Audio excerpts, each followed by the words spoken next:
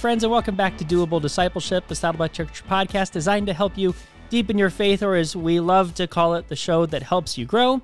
Friends, today we have a very, very special guest with us. Jem Fadling is a founding partner at Unhurried Living, is a certified life coach and a trained spiritual director, and she is the host of a podcast called I Can Do That. She is the co-author with her husband of a book called What Does Your Soul Love that we've talked about on this podcast a number of years ago. And today, specifically, we are having Jem on to talk about her latest book, Hold That Thought, Sorting Through the Voices in Our Heads. Jem, how are you doing today? I'm doing great. How about you? I'm doing really good. I'm really excited to have the conversation with you around this book. I just want to, for our listeners, just kind of tell us a bit about what compelled you to write this book. What was it that was going on that you saw, that you were thinking of, that was like, we should really talk a little bit more about the voices that come into our head? Yeah. Well, I mean, I have my own thoughts and voices, just like everybody else. And for whatever reason, a few years ago, I just got really interested in what's going on, between our ears. All of these thoughts nonstop, day by day. And of course, because I care very much about transformation and growth in the Lord, I was this verse, be transformed by the renewing of your mind, which is a beautiful verse, but what does it mean practically? And so there was this big intersection of my own personal desire to grow, to learn, and, over time, then sometimes that becomes a book. Yeah. But, I, just like most people, have wrestled with just unhelpful thoughts. Most of my unhelpful thoughts over the course of my life have come from some version of anxiety. That's my big struggle. And so wanting to name some of these voices, look at them. I think it's important for us not to run or hide from what's going on, but to see it, to lean into it with God. And so this is a really practical book where I do these things. Yeah, I think it seems like it's so helpful to shine a light on a topic that so many people probably feel is like almost like it's their problem. They don't want to talk about it. They don't want to give it credit. They know it's a thing for them, but they, don't necessarily like talking about it. But by having this book about it, it's saying we need to talk about it. It needs to be brought to light. Yeah. Well, one of the really, really stark phrases that caught my attention and really drew my eye here was this. This is just practical Christian wisdom, which is you are not your thoughts. Yeah. Yeah. That is a big one because sometimes we think we are. It's my voice, it's my tone, it's my brain, it's me. Yeah. But even just to have that much in our toolbox to know, no, not always. Yeah. There's many and various reasons why certain thoughts will come into our minds. Could we pause long enough to notice, discern, and respond rather than just be triggered and then have a reaction, which can happen over and over throughout a day? So we're not our thoughts. We have thoughts, which means we get to make some choices. So it can feel so difficult. It can feel so overwhelming when we have all these different thoughts that come into our heads. Sometimes we tell ourselves like, I can't control it. I can't control these thoughts. They just come, and it can feel difficult to filter through them. Can you talk to us a little bit about why it is that we feel so controlled by these thoughts that come into our head? I think there's a few different answers to that. One is just maybe we don't know that we have the choice that I'm talking about. Yeah. We feel controlled because we feel pressed down. We feel any number of things, pressed back, pushed down, over anxious, and we don't know that there is a choice. There's this beautiful, beautiful quote from Viktor Frankl. He was a Holocaust survivor. And he said, in the midst of his suffering, he comes up with this amazing insight. Between stimulus and response, there is a space. And in that space lies our power to choose. And in our choice lies our growth and our freedom. So this is someone who had suffered under some of the worst atrocities that humans can, a Holocaust survivor. Yeah. And yet he realized that he did not have to be a slave to his thoughts. There is a space in between something that happens and then what you do. And at least one thing we can do in that space is notice what's going on in our thinking, because our thinking often drives our emotions and then our actions. Yeah. Yeah. And it goes back to what you were saying with the power of the Romans verse of be transformed by the renewing of your mind. That's telling you that you have some control over this, that you have a choice that you can make. You can choose renewal. And so so even just that encouragement that, wait, I can do something different. I do not have to be stuck in this way of thinking. I can do something. That alone, it seems like it offers some freedom, so a starting place for people to have that encouragement of like, wait, there's something I can do about this. There's a lot in my life I may not be able to control. There's a lot of things that I don't have choices in, but the way that I'm thinking, that is something that I can choose. That's absolutely true. And I want to make sure that we're not being overly simplistic here. I understand that people's lives are really complicated, and we have people listening who have had trauma and capital T trauma. Yeah. So we're not just saying, just think like that. We're not talking about this. We are absolutely not talking about toxic positivity. What we are talking about here actually is the fruit of the Spirit called self-control. And normally, at least for me, I've often thought of self-control as only the thing I'm supposed to harness so that I don't do the things I'm not supposed to do. Yeah. But in the book, I talk about how actually it's this lovely gift of the Spirit where we get to choose the good. And so as we are able, even if we need help, certainly I've had therapy. I'm still in spiritual direction. I'll have a spiritual director for the rest of my life. But sometimes we need help. But for the day-to-day thoughts that we have, most of us can, if we pause even for just 60 seconds and think about what's going on in our thoughts, notice what's there, we could make a pivot if we just gave it an effort. And that is a fruit of this beautiful self-control that we've been given.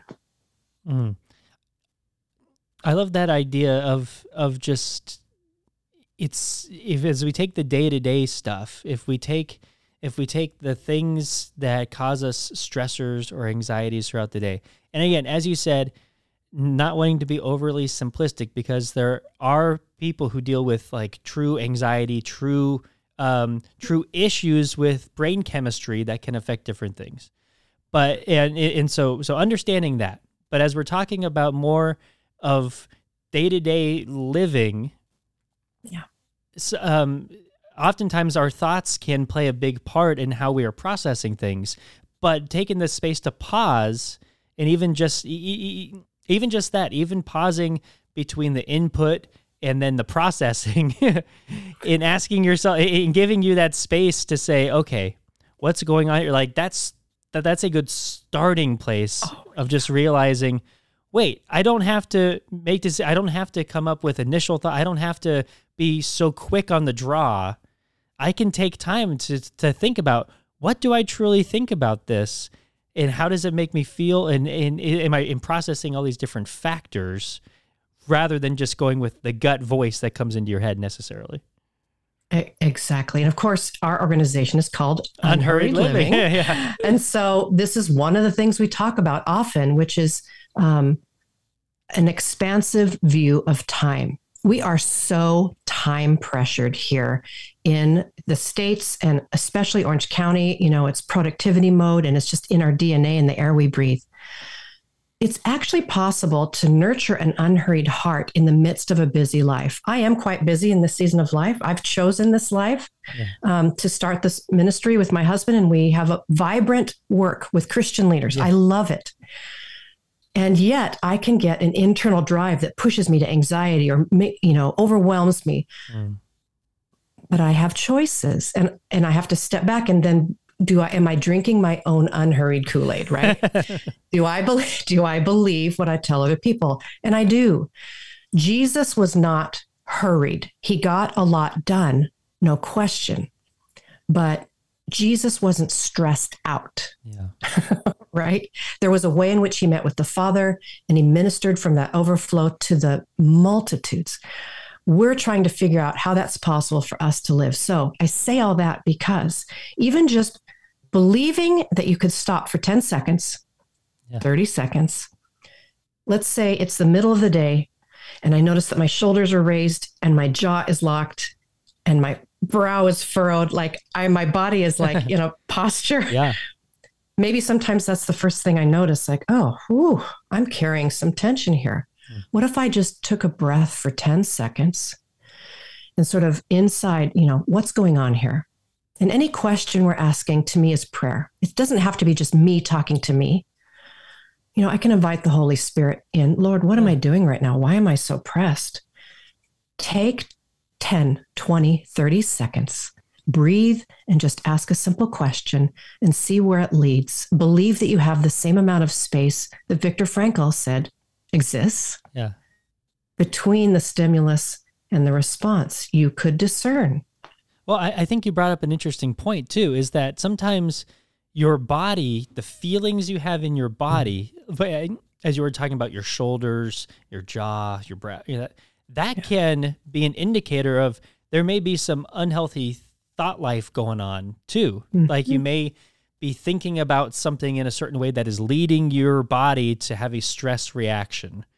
And so that could be an indicator. It's almost reverse, right? Of sometimes we say you can change your, or if you change your thinking, then your body will follow suit. But sometimes it's looking at how the body is giving you these indicators that may be a sign to think through, how am I thinking through things right now? Is there a voice that is telling me something right here that is leading my body to feel this way? Oh, yeah. I mean, we are fearfully and wonderfully made. As Psalm 139 says, we've got our nervous system, the vagus nerve we're learning about now, and we've got neuroplasticity in our brains, and we're now hearing that our hearts and our guts have their own version of a brain, whatever that means. This is all miraculously happening all day long, every day. And so we're just saying, let's be aware of how complicated and beautiful we are. And the book that I wrote is about thoughts. It's one aspect of ourselves that we can address. And if you wouldn't mind, there's actually a story in there that I'd like to tell. Sure. It takes a little bit of time, but I think it's a beautiful example. If you haven't understood anything we've said so far, here's an example in real life of me getting to a real unhealthy place due to a bunch of circumstances, which included unhelpful thoughts. Yeah. And then how God met me and gave me some new thoughts and some new tools that led me in a different direction. I think this would really shed some light on kind of how this works in real life. Yes, please share. So what happened was Unhurried Living is only about 7 years old. Although the work we do, my husband and I have been doing for decades in spiritual formation and leadership. But we decided to start our own organization. Now, many of you will know that when you start something new, it takes a lot of energy and creativity and ideas and work. And so cyclically, once a year for about the first 4 years, I would get sort of wound up in such a way that I would hit a wall and I would become exhausted. And it was a kind of anxiety that was really debilitating. Now, I know it's embarrassing. I already told you I run an organization called Unhurried Living, and yet I'm getting myself up into a flurry. But again, I'm a human, just like we all are. And my ambition and drive took over, and there's things that needed to be done. As we were doing good work, I was getting stirred up. So that happened 3 years in a row. I was able to manage it with the spiritual practices I knew, getting the help that I needed. But the fourth time it happened, and yes, the fourth time, it moved beyond my ability to cope. My heart was racing. I wasn't sleeping well. I was just revving all the time, and I could not figure out how to turn that off. So I called my former therapist and I said, I've hit a wall here. I don't know what to do. And I described what was going on. And he said, I think we can resolve this in just a couple of sessions. And I was shocked because I'm thought, this is really bad. This is going to take forever. I evidently have something to unwind. And he's like, no. Basically, my adrenaline had turned on. And I just needed to learn how to turn off that spigot and let it flush through my body because it was just, I was maintaining too high of a rev. So this happens, it gets resolved. It's the beginning of a year. A few months from there, we were planning our 34th wedding anniversary to Italy, my husband and I, which we had planned on for a year. And so it's going to be a romantic getaway, of course. But because I had just come off of this very stressful couple of months, I was going more on a pilgrimage. And I had a really heartfelt prayer that I was praying. I was like, Lord, I'm going away now for 2 weeks. I would love it if you would meet me in a new way, because evidently I need another way to live and to work, because my anxiety is being triggered in a way that it hasn't been for a very long time. So would you help me? It was just a real sincere prayer. So I went into this romantic getaway, but with a prayer. I was like more excited to meet with God. And so I get there, and just through a few different times of just walking through different cathedrals, God really did answer my prayer. And I would like to just share the phrases, the new thoughts that God gave me, because the other thoughts that were unhelpful, that drove me to the anxiety, you might recognize them. You'll never get this done in time. What will people think? This isn't good enough. You need to be doing more, and it's got to be better. So you see, you hear those driving voices. Yeah. They provide energy for a time, but they're not sustainable. Sure. And they don't actually lead to the good fruit that I want to be a part of. So taking those voices, and now I'm in Italy, and I'm in a bunch of different cathedrals, of course, because it's beautiful over there. And just slowly but surely, God gave me a few new thoughts. The first one was, I was at the top of the Duomo in Florence, and I was trying to be very excited because, of course, I'm in Italy and I'm seeing something amazing. But I couldn't be excited because I was so wiped out. So I'm just staring out over the rooftops, and I just sensed the Holy Spirit saying something like this. You know, instead of excitement, why don't you just pivot to gratitude? Why don't you just give thanks? So I thought, well, that sounds like a really good idea. So I did. I looked back out over the rooftops, this time without expectation or anticipation. I just looked out over the beauty, and I just said out loud, thank you. And something inside of me shifted because it brought me to the moment. So gratitude was the first invitation. So now I go back down the 463 steps back to the main cathedral, and now I'm in one of the chapels, and I'm sitting there in a pew, and there is a wall-sized painting of the Last Supper. And there's the bowl that holds the bread for communion, and I'm just sitting there with some other people very quietly. And I hear the phrase that I hear every time we have communion at church, which is this, you know, this is my body given for you. But on the heels of that beautiful love statement, this is my body given for you, was this corrective, which was stop pushing, stop trying, stop angsting. And that was exactly what I had been doing. So you can see how that God is building new thoughts in me. Why don't you pivot to gratitude? By the way, this is my body given for you. I love you so much. You don't have to push. You don't have to try. You don't have to angst. Yeah. And then a few days later, I'm in Assisi, and I'm walking through prayerfully, just like everybody else is. And I hear this phrase from 2 Peter 1:3. You already have what you need. You know, 2 Peter says, you've been given everything you need for life and godliness. So again, if you put all of these phrases together, I now have a new pathway to walk on that isn't, you're not good enough, you didn't do enough, what will people think? Now I have these thoughts. Why don't you begin with gratitude? This is my body given for you. Stop pushing, stop trying, stop angsting. And by the way, I've given you everything you need for life and godliness. You can do this, right? Now, I understand that that's the very brief version of a very long story in my life that took years, months, and weeks. Yeah. But God was so faithful in that moment to meet me in my desperation. And I share this story. I'm guessing those who are listening have their own versions of stories where they asked God for something in desperation, and he met them as well. But that's really how practical this is. This was my real life, my real anxiety, my heartfelt prayer, and then God provided me with some new thoughts. Well, And that's one of the things that I really love about how you format and structure the book, is that each chapter is a from to statement, right? So you have from anxious controller to enjoying life's seasons, from passive spectator to inspiring through presence. So each one of these is hope-filled. It's addressing like, here's where you may be at. Here's a reality. I've been here. Here's where you may be at, but you don't need to stay there. Here's the hope that can happen by changing the way that you think through these things. So can you talk a little bit about why hope and possibility is so important if one is going to take control of their thoughts? Yeah. Well, I mean, as, people of the resurrection, as Christians, hope is one of our main things, right? Faith, hope, and love, but the greatest of these is love. And so I know there are many reasons in our current culture where it's easy to be hopeless. We've come through a lot. But I also know that when we're going through hard things, it's a time for us to dig even deeper, and our hope can increase because the stakes are higher and it's harder. And that's what hope is, right? Isn't that what faith and trust and hope are anyway? You can't just easily grab onto them all the time, or they wouldn't be what they are. Yeah. Right? What is faith without some unknowing? And what is trust without an not knowing?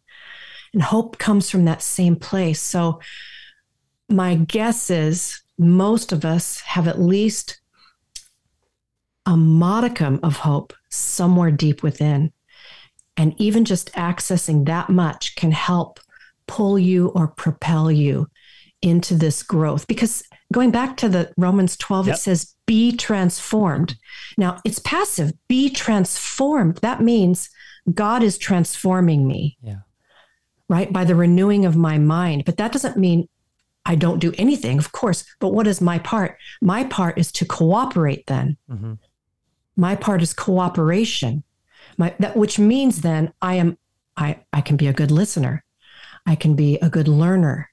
I can be open and curious about things and all of these. So yeah, I love that you're pointing this out. I do name the unhelpful voices, and I do offer possibility. And then I share my own story of making my way there. And I also, in every chapter that talks about a voice, share a story from an actual woman who walks through her journey, and you can see how she made her way. And so it's very practical, very personal in here. No one's trying to do pie in the sky, because I'm a practitioner. Yeah. I'm assuming you are as well. Like, this is all great, but how do I do it? That's why we call this a doable discipleship. Exactly. We all live real lives. So the gospel makes sense for all of us. What does that look like in my life? And I think too, when people pick up the book, which again, we'll have the link to the book in the show notes. So when people pick up the book, as people are reading through these different chapters, they can say, oh, that's me. Like, I tend to be an inner critic, or, oh, that sounds a lot like me, stressed achiever. Yeah, that sounds a little bit like how I live my life. And then offering that, here's how that looks in a healthy way, after you've been able to walk through this transformation process with God, is you can change that avenue of thinking can end up looking like this. And it's so powerful to think, okay, like, yes, this may be where my mind goes to in unhealth, but it can detour and go towards this new way in health. And I think for people, it's going to really speak to them in a way that, if you just focused on these unhealthy areas, it's like, okay, yeah, I get it. That sounds like me. I guess I'll pick the, but instead it's like, oh, I see, I can see where I'm heading. I can see where a walk with Jesus in this area of my life could lead me towards. Oh yeah, there is so much hope because God is faithful. The Spirit is within you, and it is possible. Now it depends on whatever thoughts you're trying to, work with. It depends on how old they are, how traumatized they are. Again, there are different levels of thoughts. There are different levels of voices in our heads that have sort of their hooks in us. But again, we have help. We have pastors, we have spiritual directors, we have therapists, people who can walk alongside. And there's actually a practice inside the book that I offer for the day-to-day thoughts. Did you want me to describe that? Sure, real please. quick? Yeah, go ahead. Here's the freebie, but I unpack it in the book. It's just once you're used to it, it can be sort of just a way you do things. It's called notice, discern, and respond. And I call it NDR because that's a nice, easy way to remember. You can just NDR thought. Yeah. And notice, discern, and respond works really great for the day-to-day thoughts you're having. If you find yourself over anxious or overwhelmed or overtired or whatever, and if you're pausing for a moment, you can notice, discern, and respond, and maybe make your way to a more helpful way forward than being stuck, right? So, and it's as simple as it sounds. It may not be easy, but it's as simple as it sounds. The N is notice. Notice what's happening. Again, sometimes we just get revving and we keep moving and we don't stop for whatever reason. But could you believe that it might work to pause for a minute or two and just see what's going on? And when I talk about notice, discern, and respond, I like to give the image of a dining table. If you picture a dining room with a long rectangular table in it, and in the old days, the dad and the mom sat at the head, right? And the kids were on the side, or the guests. Yeah. But we have our own inner dining table. And so what happens with notice is if I look in my own insides and I look at my dining table, maybe the inner critic is sitting in my chair, because in my dining table, I'm the head, right? It's my life. Yeah. I'm the head of my own dining table. So, but if I notice and I see, oh, the inner critic is sitting there right now, no wonder I'm having all these perfectionistic thoughts and they're really beating me down. So I can walk over to the table, and we don't shame or guilt, because that doesn't work. And it doesn't help. So we just say, thank you so much. Thank you so much for helping me. Because the voices and the thoughts really think they're trying to help us. Yeah. They don't know they're not helping. You can just say, why don't you go sit on the side? You sit over here. That's fine. I'm going to sit back down in my place. That's noticing. Okay. Discerning is when I sit in the chair and now I look over at the inner critic and I decide to get very honest and curious. And this isn't weird. I mean, we all talk to ourselves, right? Don't you have that part of yourself that's rational talking and then the other one that's freaking out and you're trying to talk yourself off the ledge? We all do that. That's all this is. It's just a beautiful metaphor to kind of solidify what's going on. So I can just look at the inner critic and say, what's our problem today? Thank you so much for pointing some things out. The phrases that you're saying are really stressing me. And I know that I've been living this way for a while, but I would prefer to make a shift right now, and I'd like to try some other things on.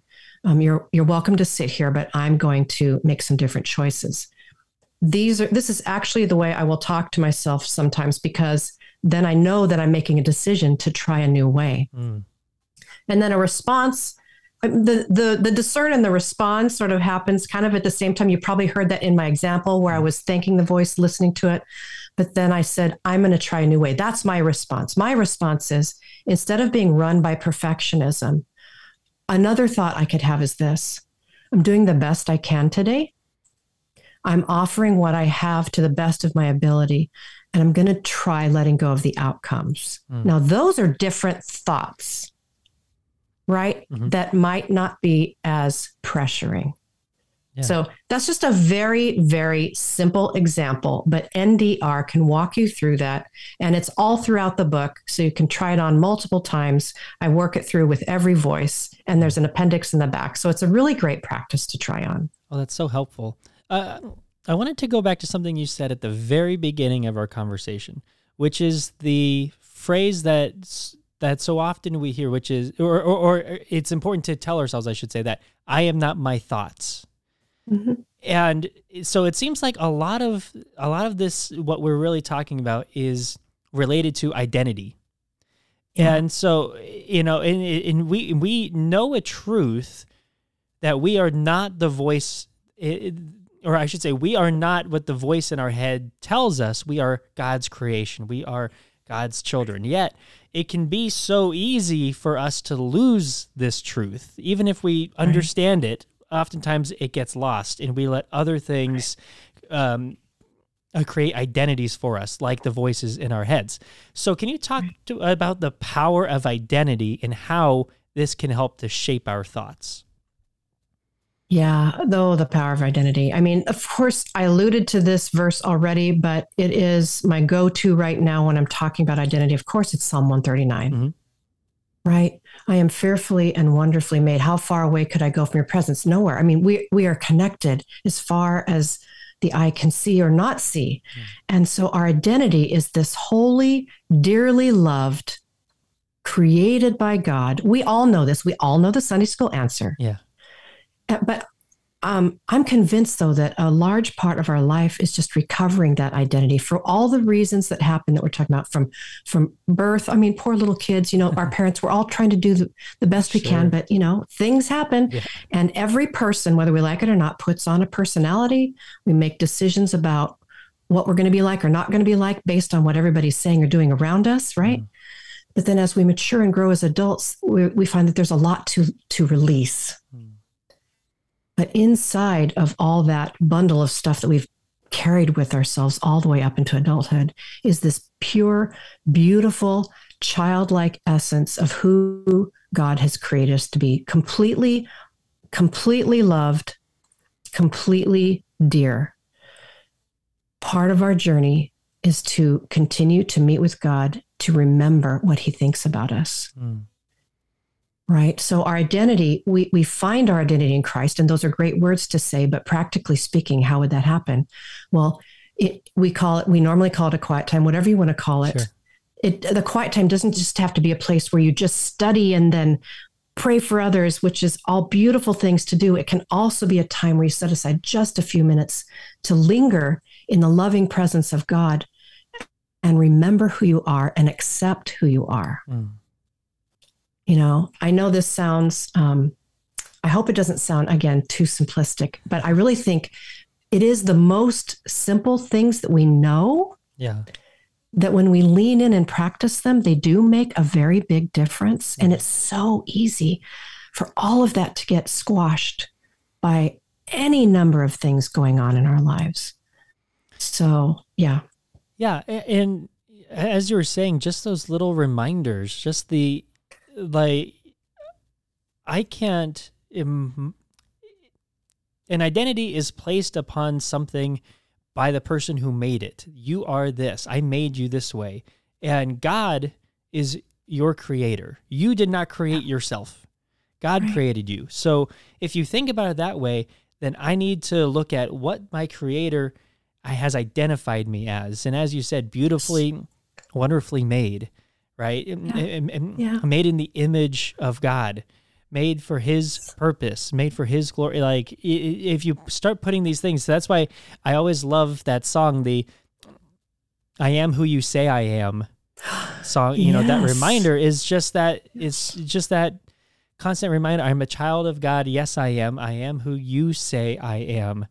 Because a lot of times the voices in our heads may be telling you, not good things. It may be telling you things that are untrue about you, and or picking at the brokenness of you and saying, well, this is just who you are. You are broken.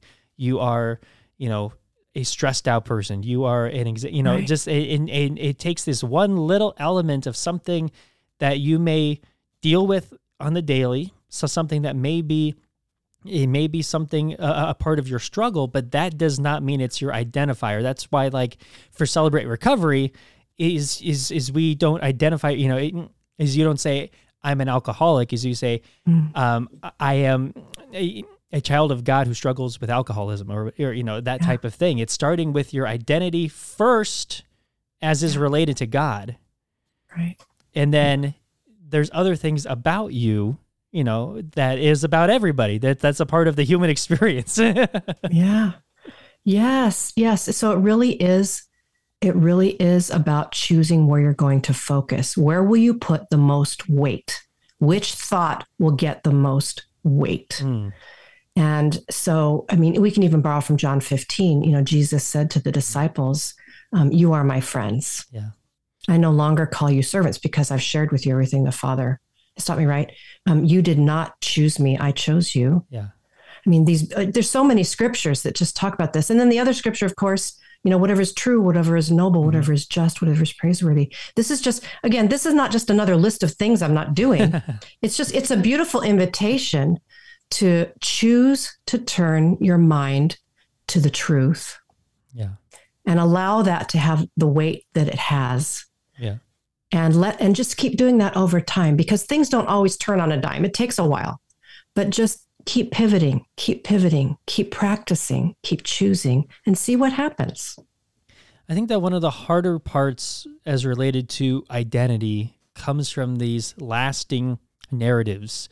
You touched on this a little bit earlier, but I wanted to ask if you could kind of talk with us about how the stories that we tell ourselves throughout our whole lives can become so deep-seated and deep-rooted. And just, can you talk a little bit about that element of this? Because I think identity ties into that. Yeah. Well, I will do my best to talk about this one. I mean, I feel like this is really a psychological arena in some ways. It's getting into some deeper weeds. because but there's so many reasons why something happens when we're young, and we carry it all the way through our lives, and we craft narratives from very young all the way up. Yeah. So for me, as I've already shared with you quite freely, my narrative that goes all the way back is that of anxiety. Yeah. And you can pair with that fear if you want. Pretty fearful, afraid of things, but also anxious about things, worried about the future. And so the narrative that I would craft over time, I think underneath that was a sense of, I don't feel safe. Yeah. Right. We all have these base instincts, which are actually good. We're born with, and we need to be met in these places. One of them is about how safe we feel. Am I safe and secure? Yeah. Another one of these base instincts is, do I have esteem and affection? And then the other one is, do I have a healthy sense of agency? Is there a sense of power and control here that I can manage things? And we all need to have a healthy sense of those things. But normally what happens is one of those, or even more than one, gets traumatized in some way. And now over the course of time, we build narratives that say, I'm not safe. I don't have what I need. There isn't enough, right? Now we're into scarcity, and that builds and builds and builds over time. But if you're now listening to this and you're an adult and you can see that you've got some sort of pattern that's followed you through your life, one thing you can try at any point here is to take that struggle that you have and see if you can identify, go down into the basement and see if it might be connected to your need for security, or your need for esteem, or your need for a little control in your life. And when you find one of those places, for me, again, it was about safety. Now I have a very deep place inside myself where I can meet with God in a new way. Now I turn to prayer. Yeah. Lord, I don't feel safe. I know the scripture says, I am safe in you. You're my rock. You're my hiding place, my fortress. I know it's true. I don't have a felt sense of that. And now you're on a journey.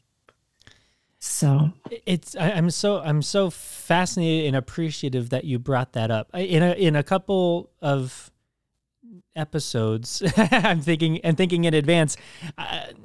I'll be doing an interview with a couple named Jim and Lynn Jackson, who run an organization called Connected Families. And the framework, so sneak peek for our listeners, and the framework that they use for parenting and for families are 4 key phrases.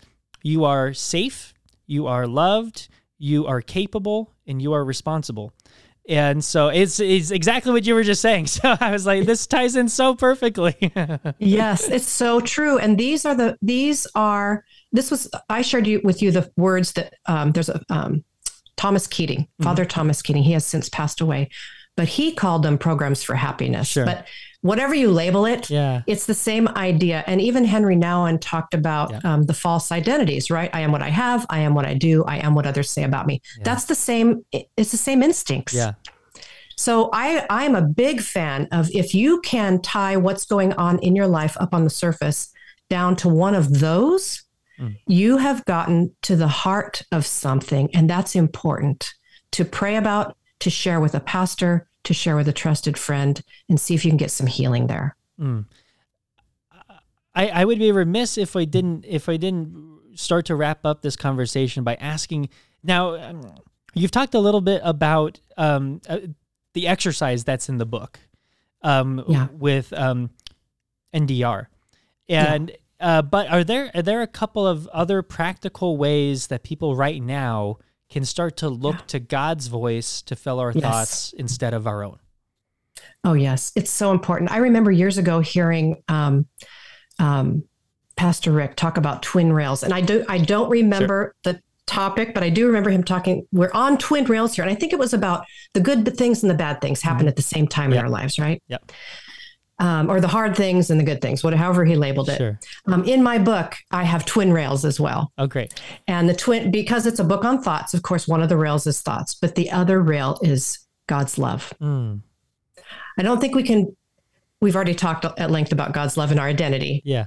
But you can't make it very far in the Christian life if you're not also just being very mindfully engaging God's love for you. And so the verse that I unpack in the book is 2 Corinthians 13:14. It is a blessing, but from it, I borrow some ways that we can watch for God's voice and receive his voice of love. Okay, so the verse says this: "May the grace of our Lord Jesus Christ and the love of the Father and the fellowship of the Holy Spirit be with you all."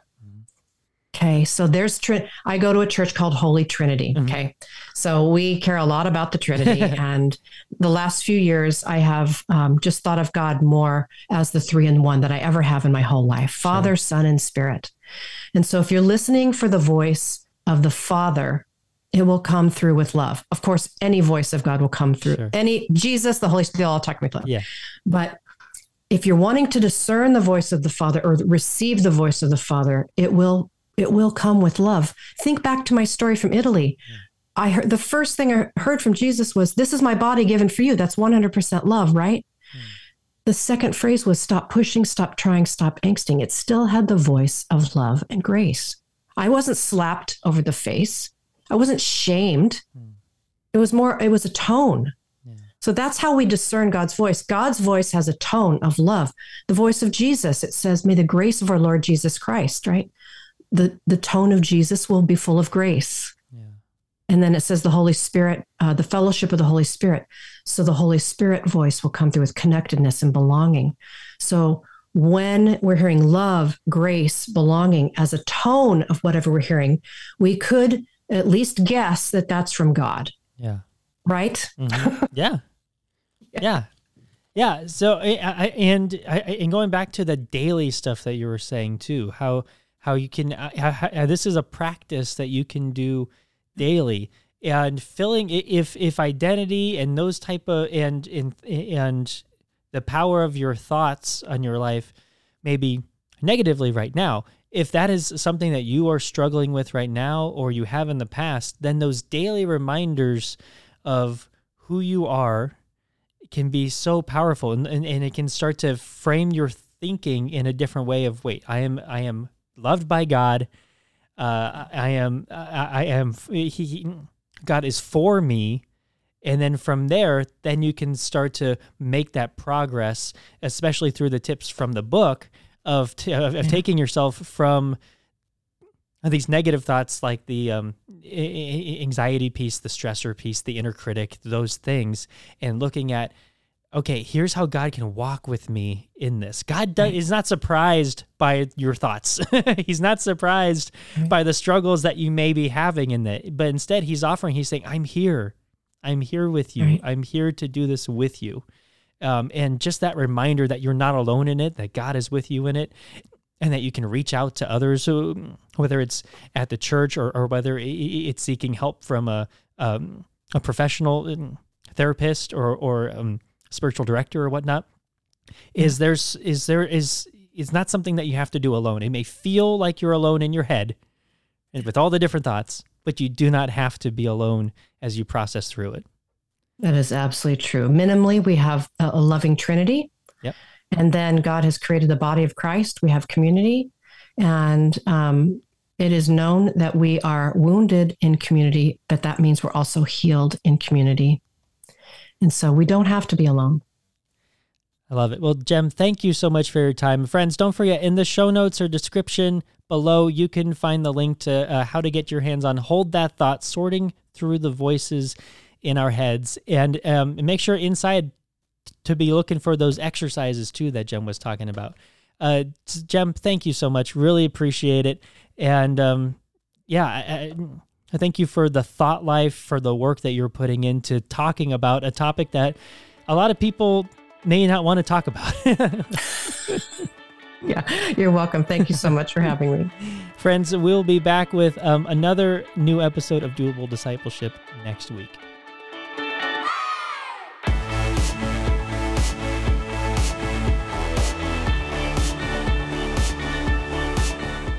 If you enjoyed this episode, consider giving us a rating or a review on iTunes. If you do, you'll help other people find us in the future. You can also listen to these episodes on YouTube. Just subscribe to the Saddleback Church YouTube channel for these conversations, plus lots of other video content. And if you are already listening to us on YouTube, subscribe to the Doable Discipleship podcast on Apple Podcasts or your favorite podcasting app so you can listen in the car or wherever else you go. Don't forget to visit saddleback.com/doable to check out all of our previous episodes. And go to saddleback.com/grow to find spiritual growth resources and view a calendar of upcoming events. Lastly, you can always get in touch with us by emailing maturity@saddleback.com. Send us your thoughts, send us your questions, your Bible questions, your life questions, whatever. Who knows? Your question might just inspire an upcoming episode. Thanks again for tuning in to Doable Discipleship. I'm Jason Whelan, and I hope you'll join us again next week.